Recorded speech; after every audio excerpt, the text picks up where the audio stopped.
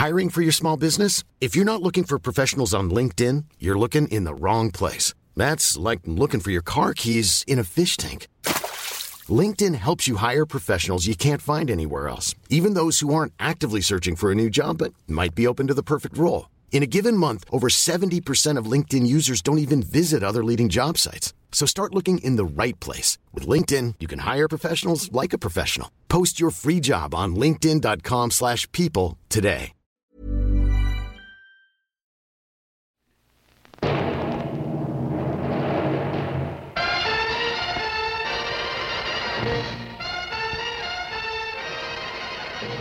It's Oscar night in Hollywood. This is the Pantages Theatre. The Oscars are the biggest night of the year for Hollywood. But in 1960, the celebration was overshadowed. A month before the award ceremony, actors had walked off sets to join television and film writers who had already taken to the picket lines. It was the first time that both groups had gone on strike at once. The comedian Bob Hope, who hosted the awards that year, made light of the tension between writers and actors and the studios. In spite of it all, it's a wonderful country, isn't it? Where else can a man walk off a job and refuse to get out of his swimming pool unless they improve working conditions? The rise of television was disrupting the entertainment business, as filmmakers increasingly made money when movies were licensed to be shown on TV. Actors and writers wanted their cut. They wanted royalties, or residuals as Hollywood calls them. Spearheading negotiations with the studios was the president of the Screen Actors Guild, Ronald Reagan. I believe that in a spirit of goodwill and fair negotiations, we are now on our way to a settlement of what has been a very regrettable and tragic affair. After 6 weeks, the studios caved, agreeing to pay royalties for films produced from 1960 onwards, although writers remained on the picket lines for another 2 months. Today, we are watching a rerun. Actors and writers have once again joined together to picket outside Hollywood's biggest studios.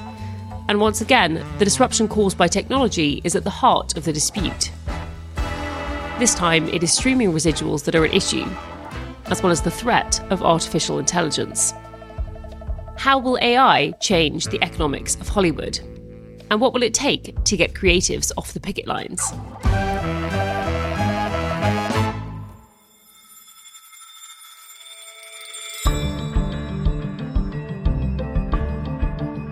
You're listening to Money Talks from The Economist, our weekly podcast on the markets, the economy, and the world of business. In Washington, DC, I'm Alice Fulwood. In London, I'm Mike Bird. And in today's show, why actors in Hollywood have swapped delivering their lines for the picket lines. First, we hear from those on strike in Hollywood. Netflix has never released any data. And when you do that, it's difficult to argue. We know that they're doing great. They know that they're doing great. They refuse to release numbers. Then, we get the business perspective. They have plenty of stinkers. Netflix shareholders would be happier because they'd be critical of management decisions to make bad stuff. Finally, we hear from one of the best-known names in animation about how AI will transform the industry. There will be full-feature, Hollywood-quality fan fiction versions of movies, which are very compelling. Mike, hello. Hi, Alice. Are you enjoying your time in London, manning the fort while Tom is away? Yeah, it was a balmy 16 degrees Celsius yesterday, so it's a classic British summer. I'm not only stealing his space in the Money Talks global order, but I'm actually stealing his desk as well, which is conspicuously, some would say, almost suspiciously clean. More like a consultant's desk than a journalist's desk, I'd say. I think the first time I met Tom, I actually was accidentally sitting at his desk, which was so clean that I assumed it was unused. So yeah, I have experienced the meticulous tidiness of Tom's desk, and pretty nice as a guest, I must say. But moving on to the content of this week's episode, are you Team Barbie or Team Oppenheimer? I must admit, I haven't seen either yet. I do want to get the IMAX for Oppenheimer to see whether Chris Nolan's well-known commitment to not using CGI means he actually had Cillian Murphy set off a real nuclear device during the filming. What about you? I've actually just signed up for a Barbie-themed tennis night at my local courts. So take a guess. Take a guess which movie I'm more into. I feel like, have we picked up some sort of sponsorship by which we mention tennis in every episode? I feel like this is like the 4th episode in a row. You'll never hear the end of it now. I like tennis. Well, you won't shut up about tennis, and the rest of the world won't shut up about Barbie and Oppenheimer. Yes, I agree. It's basically been impossible to open any social media app or do anything without coming across some sort of Barbenheimer meme or promotion of one of the movies. But they actually could be the last films that we will be hearing about for a while, because as of July 13th, when the Screen Actors Guild of America joined the Writers Guild of America on the picket lines, there will be no writing, filming, casting, or even promotion of movies or television shows. So the actors actually walked out of the premiere of Oppenheimer in London, and shooting for yet another Mission Impossible movie and Deadpool 3 and other movies have been halted. Well, honestly, after what I think is 7 Mission Impossible movies, I'm starting to feel like these missions aren't actually impossible at all. I'm not sure personally whether a delay before Mission Impossible's like 8 through 12 or whatever is going to kill me. Are you feeling the effects yet? I haven't been forced to watch too many reruns yet, but I was actually in Los Angeles quite recently, and even beyond the chronic traffic, it does have the sense of a city somewhat at a standstill. I was actually there to visit my sister who's living there for a couple of months, and we drove past the picket lines outside various studios. She's staying in this big building where a handful of Hollywood editors or producers live, and they're all very bored, I must say. What a terrible life to be without professional responsibilities in one of the most beautiful parts of the world. So what happens next? Well, the person who actually went and did some real shoe leather reporting on this for us is The Economist's West Coast correspondent, Erin Braun, who went down to the picket lines outside of Netflix's offices in LA. If you were looking at recent box office returns alone, you would think that the U.S. movie industry was in a pretty good place. Are you guys ready? We are ready. For Barbenheimer, because today is the day. The 2 biggest films of the year, Barbie and Oppenheimer, have just been released on the same weekend, amid wall-to-wall media coverage. And these 2 films could not be more different. But what they do have in common is amazing reviews and massive pre-release hype. It is the best day ever. So is yesterday, and so is tomorrow, and every day from now until forever. Warner Brothers' Barbie raked in about $155 million during its first 3 days in theaters. That's the highest opening of 2023. You are the man who gave them the power to destroy themselves. And the world is not prepared. Universal's Oppenheimer made an estimated $80.5 million. It's expected to be the highest grossing weekend of the year for 2 reasons. First, these 2 releases were highly anticipated blockbusters with superstar casts and directors. Second, because distinctly dark times lie ahead. Hollywood screenwriters have been on strike since May, and film and TV sets remain quiet as an actors' strike enters its 2nd week.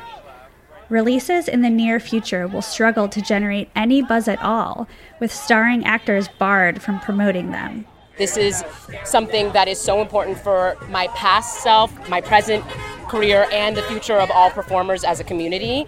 And if we don't stand up for what we need, we're going to be walked all over. Vanessa Chester is a disgruntled actor. I'm speaking with her on the picket line outside of Netflix's corporate offices in Hollywood. There are just so many changes that are happening in this industry, and the way that I look at it is the labor variable, which is the performers and the creatives, they're trying to diminish us. Her union, SAG-AFTRA, has around 160,000 members, including actors from film and TV shows, as well as video game performers, radio presenters, models, and YouTube influencers. The actors are on strike over the way tech is changing their industry. First on their list of grievances, streaming, and the money that actors earn from it. Residuals are what actors and writers make each time a film or episode they worked on is aired. The residuals for streaming were originally set quite low compared to, say, when a show is aired on cable TV. But streaming has become a dominant way that people watch film and TV. The Actors Union wants residuals to reflect that. For Vanessa, who's been acting since she was 3 years old, The income she gets from these royalties is no longer enough to live on. When I think about the residuals that I used to get as a child compared to now, it's not comparable, it's not sustainable, and we're about to be eradicated. The middle-class actor, which is what you're seeing right here, is about to be gone, and I think SAG-AFTRA negotiators asked that actors be paid partly based on viewership numbers on streaming services. But the studios, which include streamers like Netflix and Amazon, alongside Disney, aren't willing to share that information. This is a huge issue for actors like Grace Ling Kung, who I also chatted with on the picket line. This is why I felt it was important to come to Netflix. Netflix has never released any data, and they just refuse to. And when you do that, it's difficult to argue. We know that they're doing great. They know that they're doing great. They refuse to release numbers. The second big complaint that actors have is with the use of AI. They want protections over who owns the rights to digital reproductions of an actor's likeness. Union leadership explained their concerns in a recent press conference.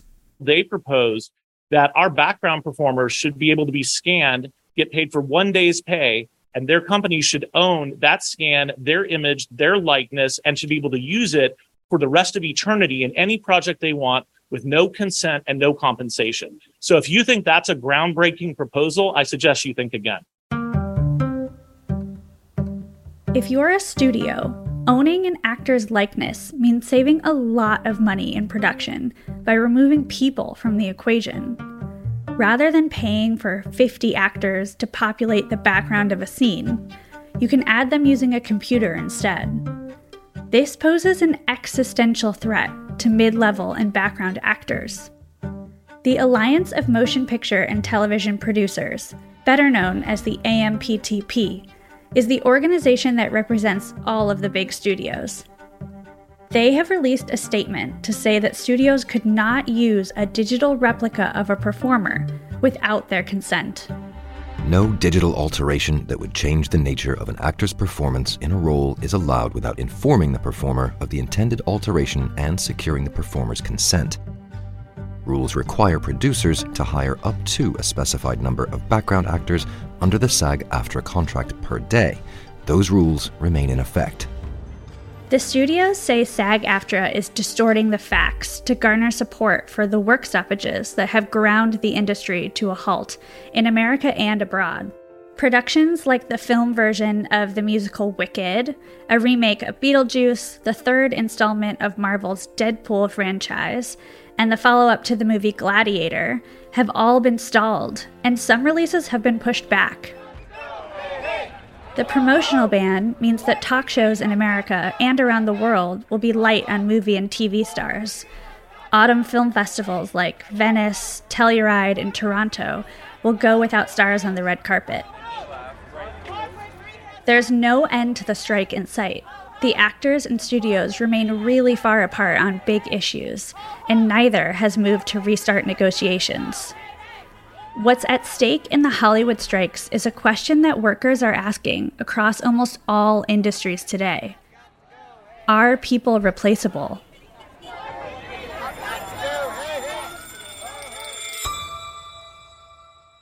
Now, that is the picture on the ground, but to understand the background to the strikes and what might bring them to an end, I wanted to speak to Michael Pachter. He's an analyst covering the movie and entertainment sectors at Wedbush Securities, and he has been following the industry for more than 2 decades.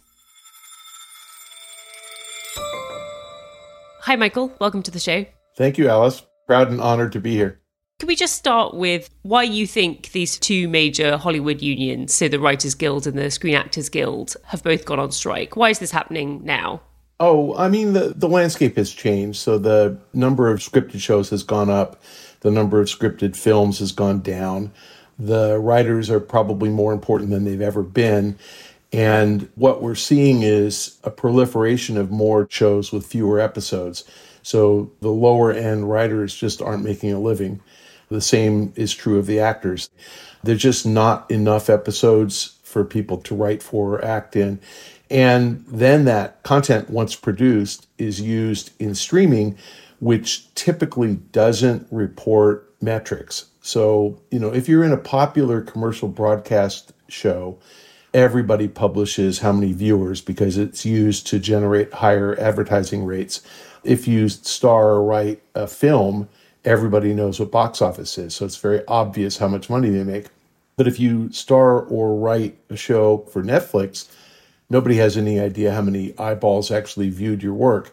So I think the key sticking point right now is finding a way to measure the residual value of the content. Netflix has kind of dug its heels in and doesn't want to share that information, but that's the biggest sticking point. And so what kind of deal, I guess, for actors and writers do you think would cause them to settle? You know, what kind of outcome could they get that would encourage them to go back to work? I think that the low-hanging fruit, the easy solution is to raise the minimum, so raise the scale. That's pretty easy for everybody to do. And the media companies can manage the content that they produce. So instead of producing 500 shows, they can produce 400 shows. And who would notice? One would think that we should charge the media companies with being intelligent about what they choose to produce. And they should be able to stop producing crap. So if they kind of cut out the bad stuff, then I think that no one's going to notice that they didn't produce a bad show. The harder point to win is measuring streaming views and reporting it. It's a famously kept secret at Netflix. And in fairness to them, I understand why they don't want to share what works and what doesn't work with their competitors.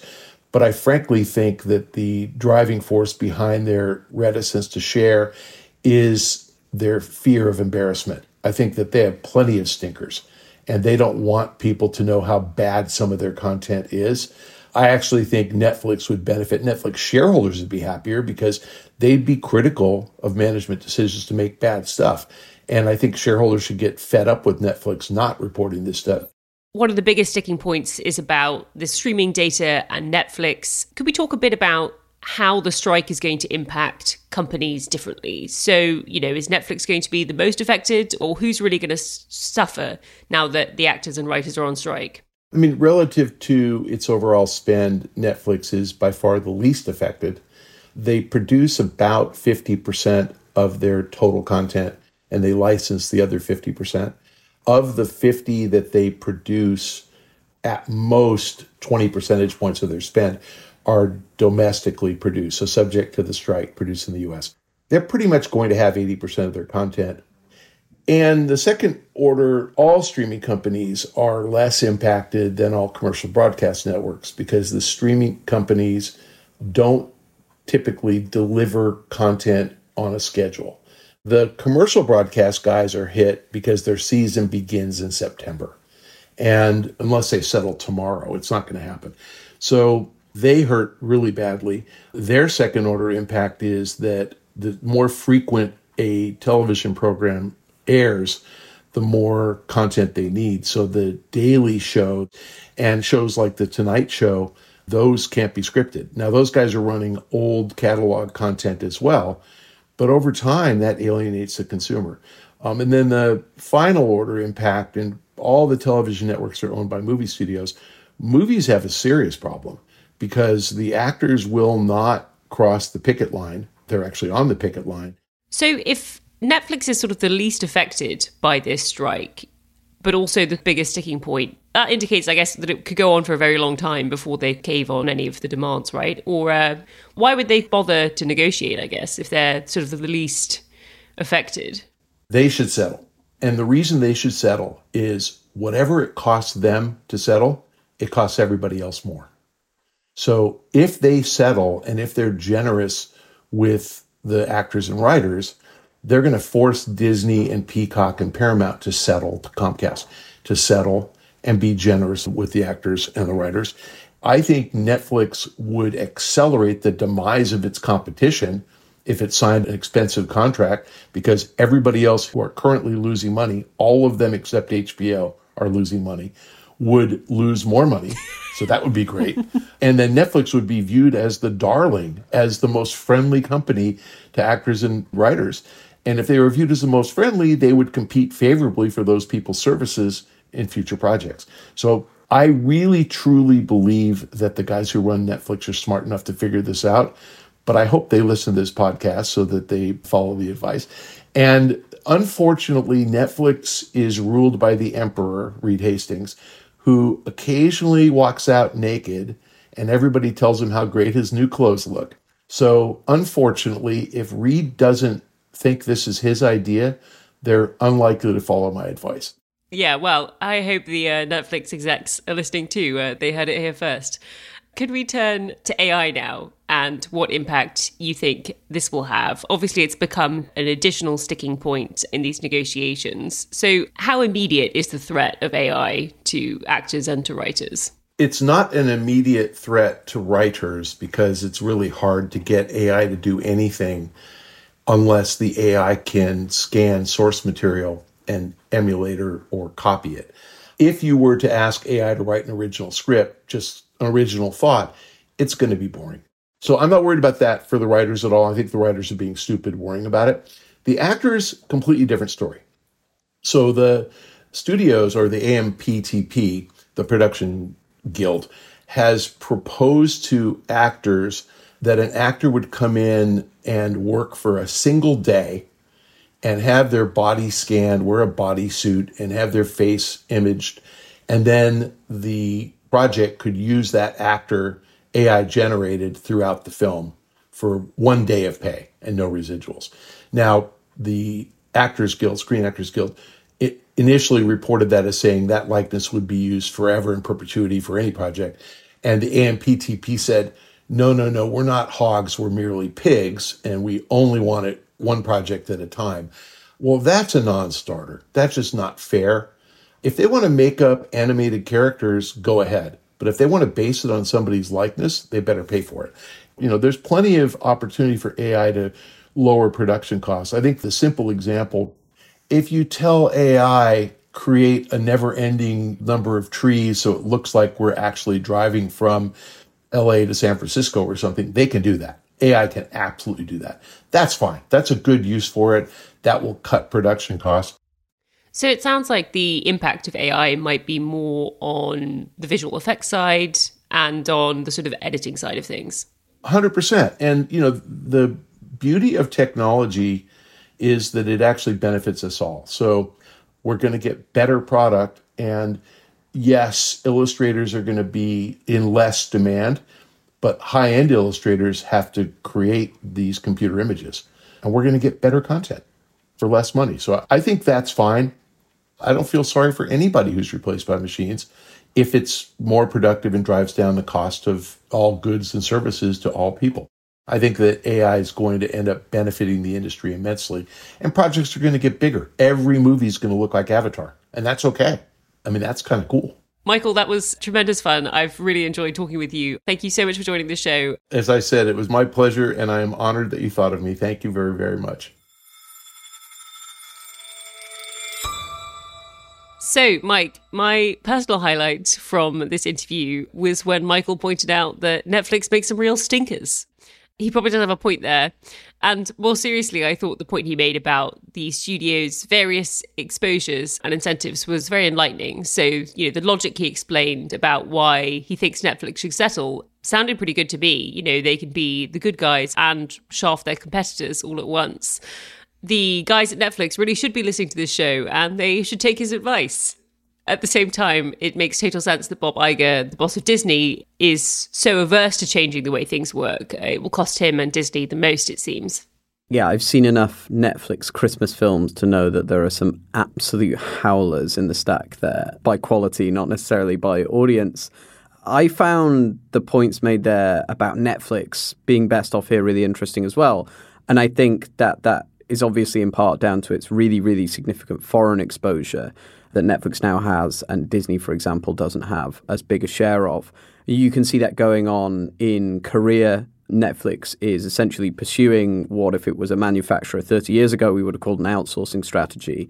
It's a country with lower labor costs. It's not unionized in the same way. And crucially, you've had this sort of revolution in the fact that it's not just Koreans watching or even just people in Asia watching. If you can get Americans to watch a Korean show, then you can just sort of circumvent all of this and you're away to the races. You're like Toyota in 1968, selling cars to Americans for the first time. This could be a great business thing that you're quite right. The other companies just can't really mimic. Well, speaking of controversial and interesting business strategies, this week I am so looking forward to reading a brilliant long read on Larry Fink, the CEO of BlackRock, which was written by Henry Tricks, our resident Schumpeter columnist.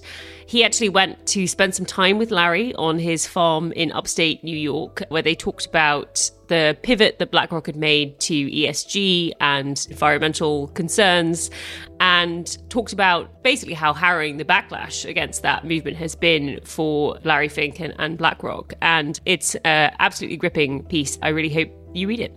You can read that piece and more for absolutely nothing by going to economist.com/podcast offer for a free 30-day digital subscription. And that is if you are not already a subscriber. After the break, we will hear from the boss of one of America's best-known AI movie companies about whether actors should be worried about being replaced by technology and how that tech will change movie making.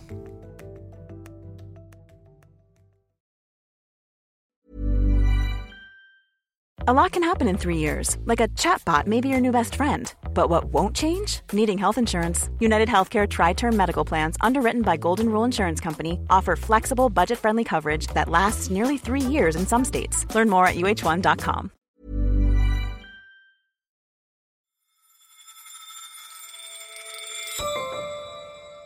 Before the break, we heard why actors were out on strike and what impacts that strike would have on the sector. A large part of the dispute is about pay and how their royalties are shared in a streaming world where companies like Netflix keep their viewing figures a closely guarded secret. But actors are also worried about a more existential threat: the rise of AI, which can be used to replicate performances and replace background performers altogether. To understand how worried they should be, I spoke to Tom Graham, the CEO of Metaphysic, which makes AI tools for production companies. Hello, Tom. Welcome to the show. Thank you for having me. The reason we wanted to speak to you today is because the use of AI in cinema has been in the news an awful lot recently, with actors and writers concerned that the use of this technology could mean that there might be less work for them in the future. But before we get into all of that, could you just tell us a little bit about all of the tools that you make? What we specialize in doing is creating photorealistic AI-generated content, and that may extend to voice and audio in the sense of it sounds and looks exactly like something shot with a camera in the real world. That's interesting. It's very, very difficult to do. So we generate video, audio, anything that you can see and consume. So that may be face replacement, maybe replacing an entire body. We're a long way away, I think, with AI from creating the genius of human performance by replacing human performance. But there are certain things like changing costumes, changing faces, creating backgrounds, foregrounds, creating content from scratch where everything inside the frame, it looks realistic, but it was all generated by AI. These are all some of the things that we work on. I was playing around a bit on your website and looking at some of the things that you've done. And for instance, it's easy to see how this kind of photorealistic application could apply to, say, putting Tom Cruise's face on a stunt double, say, if he used that. Or perhaps I saw some of the powerful aging technology you use. So being able to see a character at different stages in their life. Could you just explain, things that people currently have to do using extensive visual processes, how you use AI to make those things possible? Yes, I think that one of the things that, say, generative AI, neural nets, some of the computational machines, the algorithms which power this type of AI-generated content can achieve with high accuracy are things like natural movement, connecting facial movement with speech in a way that looks realistic to us and kind of crosses beyond the uncanny valley. So, everybody is familiar with CGI and VFX that looks a little bit plasticky, or it doesn't kind of look real. That is an experience like that we have as humans when we look at somebody's face, because we're amazing machines at understanding what's real and what is fake, especially in human expressions. We spend our lives training on the task of understanding authenticity in human performance and interaction. And so when you see something that's not right and it's generated by VFX, it's weird. It makes you uncomfortable. And the AI can create versions of people's faces and movement and performance and their body and their speech, which we believe are real. It crosses that threshold. So one of the concerns that some actors have raised in this recent strikes and labour action is that they have this concern about doing one day's work and their likeness being captured and then that being used with technology in perpetuity. And it sounds like you would like guardrails that makes that kind of risk minimised, or are they right to be worried about that? I think that, the right human emotion to feel is worry when there is this concept of somebody being able to create a version of you saying or doing something without your direct involvement or informed consent. That is fundamentally worrying, whether it is one of the highest paid actors in the world or somebody who works as an extra. What's interesting to me is that creating digital versions of humans in films is something that's happened for a long time. People in the backgrounds of shots and things like this. So what I think is important about that specific use case, the idea that, say, someone who plays a minor role or someone who is an extra or someone who features in the background of film could have their data shot on one day and then have versions of them created without their consent in the future, I think that that shouldn't happen. But I think also that it is very, very easy to create systems, contractually and otherwise, to compensate and inform those people where their likeness is recreated in film in the future. And it's easy to track those things. So it sounds like you do empathise with the concerns that some actors have. In general, what do you make of the idea that there might be less work for people in the movie industry if some of these AI tools take off? How do you think the impact will be on the total involvement of humans in the future?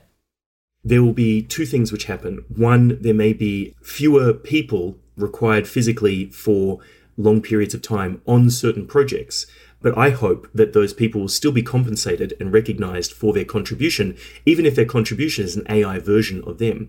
But then as projects have reduced budgets per project, I think that there's going to be more projects. So interestingly, you might have a proliferation of projects where, they are smaller footprint per project. I think what will happen when the cost of creating content and the barriers to entry of creating really interesting, compelling content that audiences want to view, I think what will happen when that cost comes down is that they'll have more content and more ability for storytellers to tell more diverse stories for smaller and smaller audiences. I guess I won't have to watch so many Avengers movies in the future then. I'll be able to watch something else that I'm more interested in, maybe. Or you'll be able to watch thousands of Avenger movies. It's not really crazy to believe that with the advent of tools which are more accessible to fans, there will be full-feature, Hollywood-quality fan fiction versions of movies which are very compelling, maybe very, very specifically niche. And so if you are an Avengers fan, you may be able to indulge yourself near 24/7. Sounds great. Thank you so much, Tom, for joining the show. It's been really interesting talking about all of the things this might make possible. Fantastic. Thank you so much for your time. So, Mike, what do you make of what you've heard today? So I think there's, two issues at stake here when it comes to AI, particularly sort of replacing background actors or other people in films. There's the intellectual property, who owns your image, reasonable things where the idea of AI-generated version of you doing something you don't like, or your image being improperly used or used when you haven't given permission or whatever. That's all reasonable, and that seems like the sort of stuff that is going to crop up with this new technology. And then on the other side, there's the standard labor-saving technology stuff that we could discuss about, like any technology that's existed for the last several hundreds of years. And that's where it becomes somewhat less sympathetic to me, in the sense that, think about a film set and how much that must have changed in the last 50 years. Unless you're in a Christopher Nolan film, then, someone's blowing up a train and it's coming off the tracks. That's probably done by a bunch of guys in a studio rather than by a guy rigging the explosives to the train. And, the guy rigging the explosives to the train lost his job and he's not employable anymore, again, other than by Christopher Nolan. But there's all sorts of jobs that film studios do have now. And, if you work in visual effects or something like that, there's lots more jobs than there used to be. So I think there's a sort of balance of these things. I struggle with the sort of labor-saving side of it. That's just the reality here. The water is going to go through the cracks. It is pushing against the tides of history to try and block it. Whereas, as I say, the genuine image rights concerns are, I think, much more reasonable. Yeah, it's interesting to think about all of the ways in which artificial intelligence could change the kinds of movies that we see. So if it becomes essentially trivial to do these very cool graphics effects or to put, Tom Cruise's face on his stunt double, the quality of movies will go up enormously. If it also becomes possible to do things like from your home computer create some sort of silly fan fiction movie, as Tom Graham was saying, is possible, it strikes me that that's an enormously powerful tool for creativity. Now, thousands of Avenger movies in a row sounds like some kind of waking nightmare for me, but I'm sure there are people out there listening who would be thrilled by that reality. And so, in general, I am very excited to see the impact that AI will have on this industry, while at the same time feeling extremely put off by the idea that companies might use this to use people's likeness in ways that they don't agree to or consent to. I can absolutely see why that would be a controversial sticking point, and is something I absolutely do not think that actors should cave about. In terms of the other reason that people are striking, which is the streaming residuals, it's been very interesting to think through all the different strategies that different studios and companies might take. The rhetoric we've heard from the studios so far has been that they absolutely are not going to negotiate with the writers. Now that the actors have joined in, the pressure has really been turned up on studios to do something. And I'm fascinated to see how that will play out, because I do think, as Michael explained, there are sort of lots of different strategies and incentives on different businesses. And it will be fascinating to see where the negotiations land. I think it's going to be a really fascinating time to watch what is happening in Hollywood, even if we are not getting to watch the things that Hollywood is producing while the strikes carry on. But we should probably pivot now to our stats of the week. So, Mike, what have you got for me?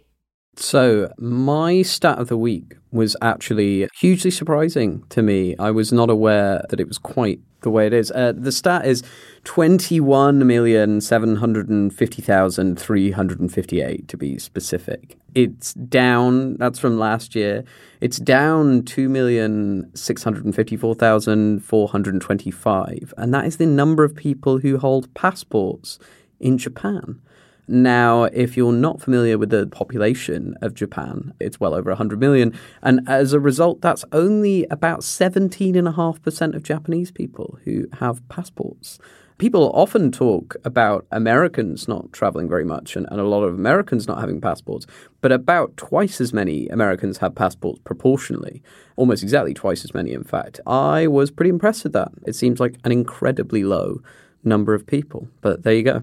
Sorry, it's down 2.6 million over what time period? That was since the previous year. It seems to be falling very rapidly. I don't know whether this is people aging out or pre-COVID passport something renewal, but it goes down every year. And the share goes down every year as well. Obviously, Japan has a shrinking population, but this is a falling percentage as well. I mean, there is the point. Why would you want to leave? If you live in Japan, I would just stay. Yeah.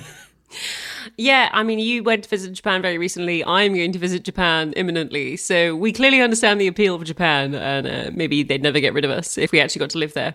I am going to cheat a bit this week and say some sort of infinite number of minutes, which is the time I have spent on YouTube watching tractor sports since last week's episode.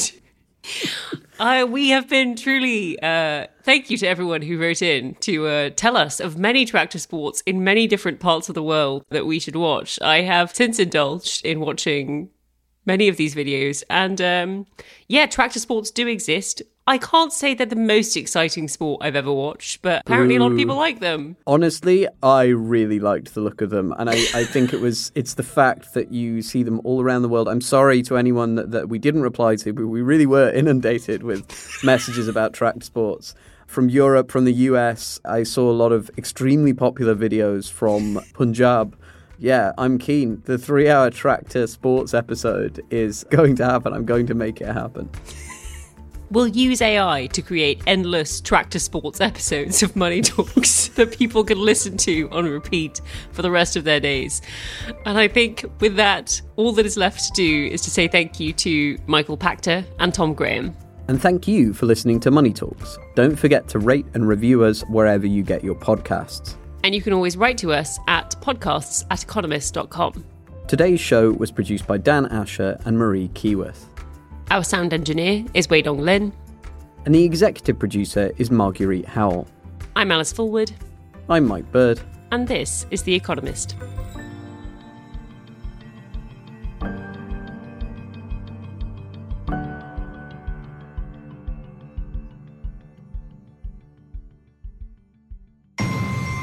Is globalization dead, or can free trade be revived?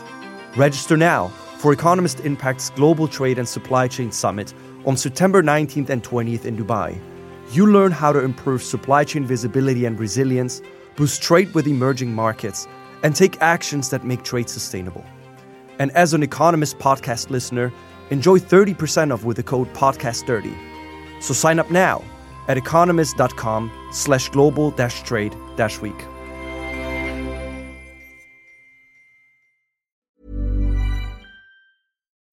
When you need mealtime inspiration, it's worth shopping Kroger, where you'll find over 30,000 mouth-watering choices that excite your inner foodie. And no matter what tasty choice you make, you'll enjoy our everyday low prices, plus extra ways to save, like digital coupons worth over $600 each week. You can also save up to $1 off per gallon at the pump with fuel points. More savings and more inspiring flavors make shopping Kroger worth it every time. Kroger, fresh for everyone. Fuel restrictions apply.